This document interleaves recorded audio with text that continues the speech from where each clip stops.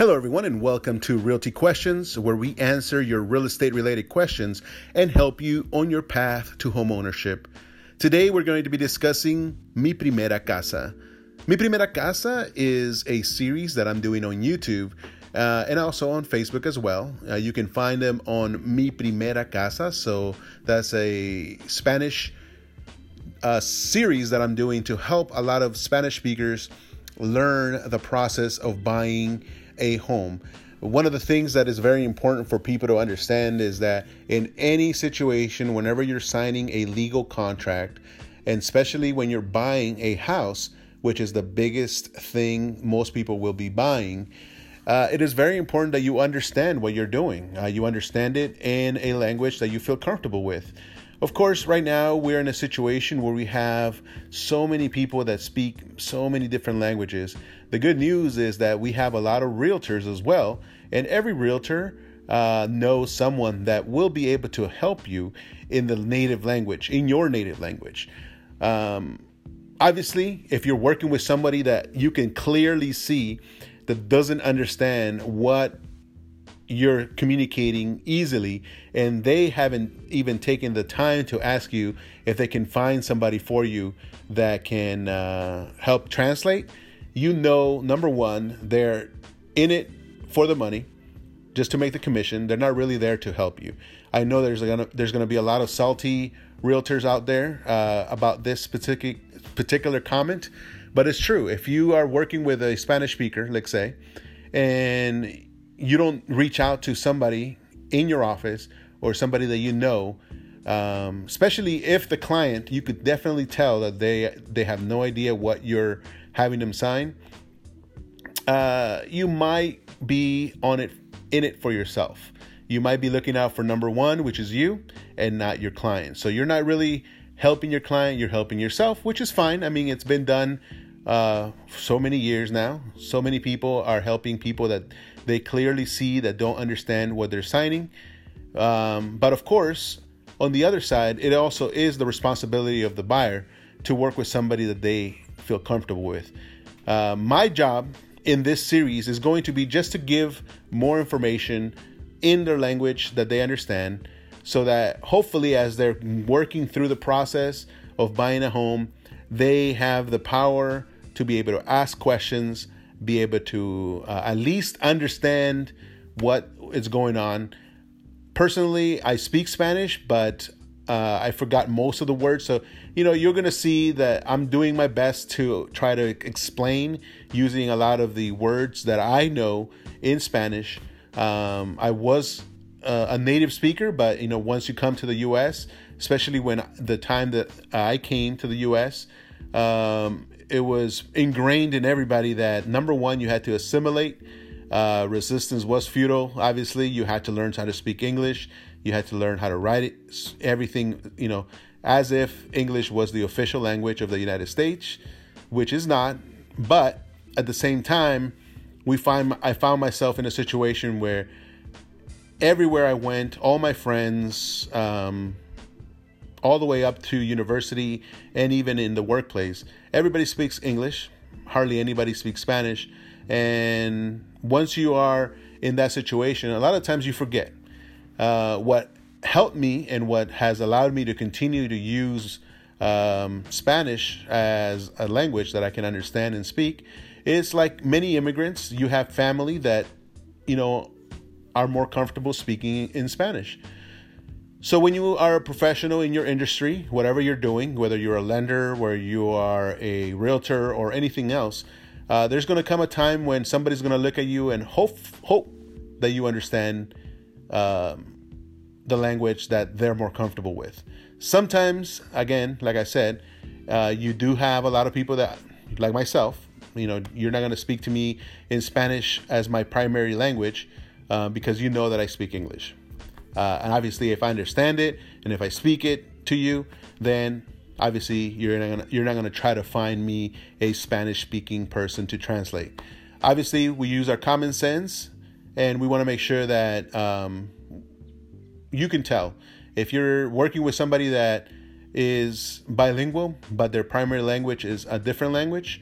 You could tell. when they're going to need a little bit more help than what you can provide. So one of my clients is Korean.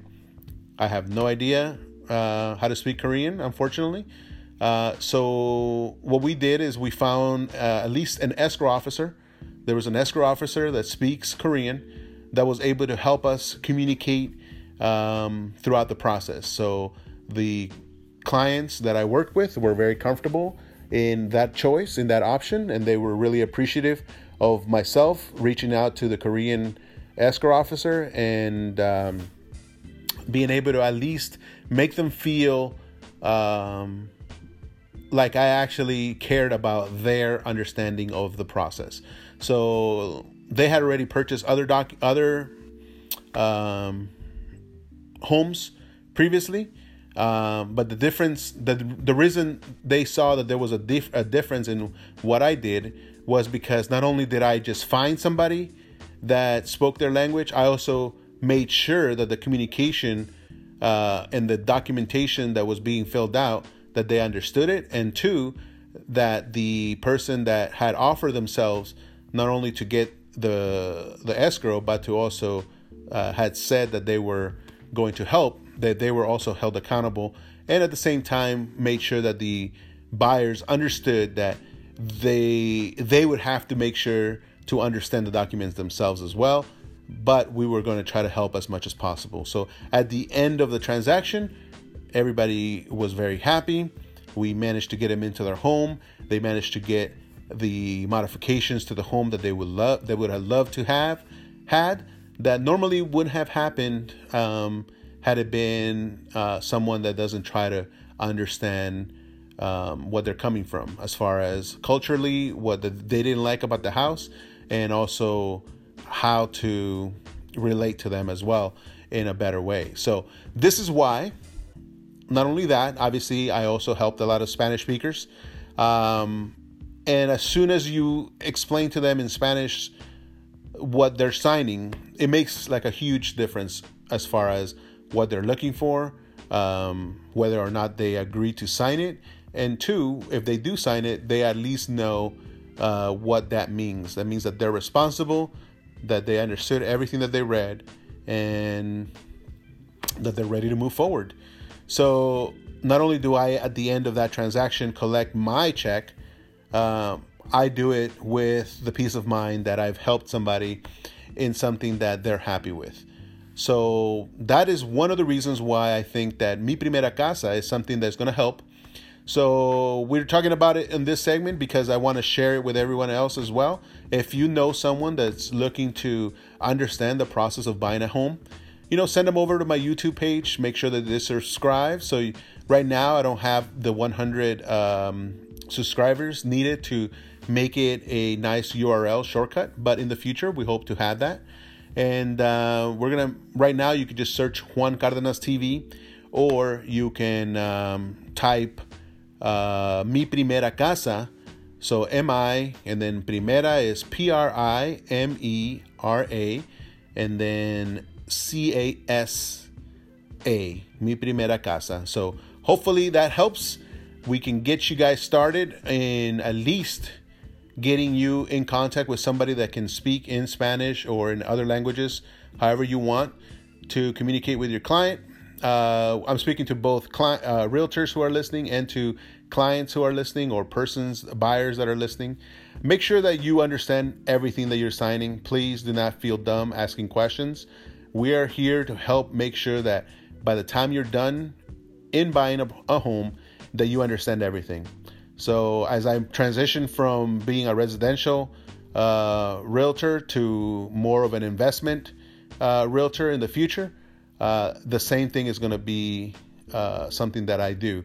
Is if I'm going to be purchasing a home from someone that is not native to English, then we're going to try to make sure that we find somebody that can understand their language, so that way by the time they're done selling their house to us, they understood that we did everything possible to make sure that they're happy with the sale of their home. So thanks again for listening. We hope that we continue the trend of bringing you more and more opportunities of what to listen to and things that we're doing.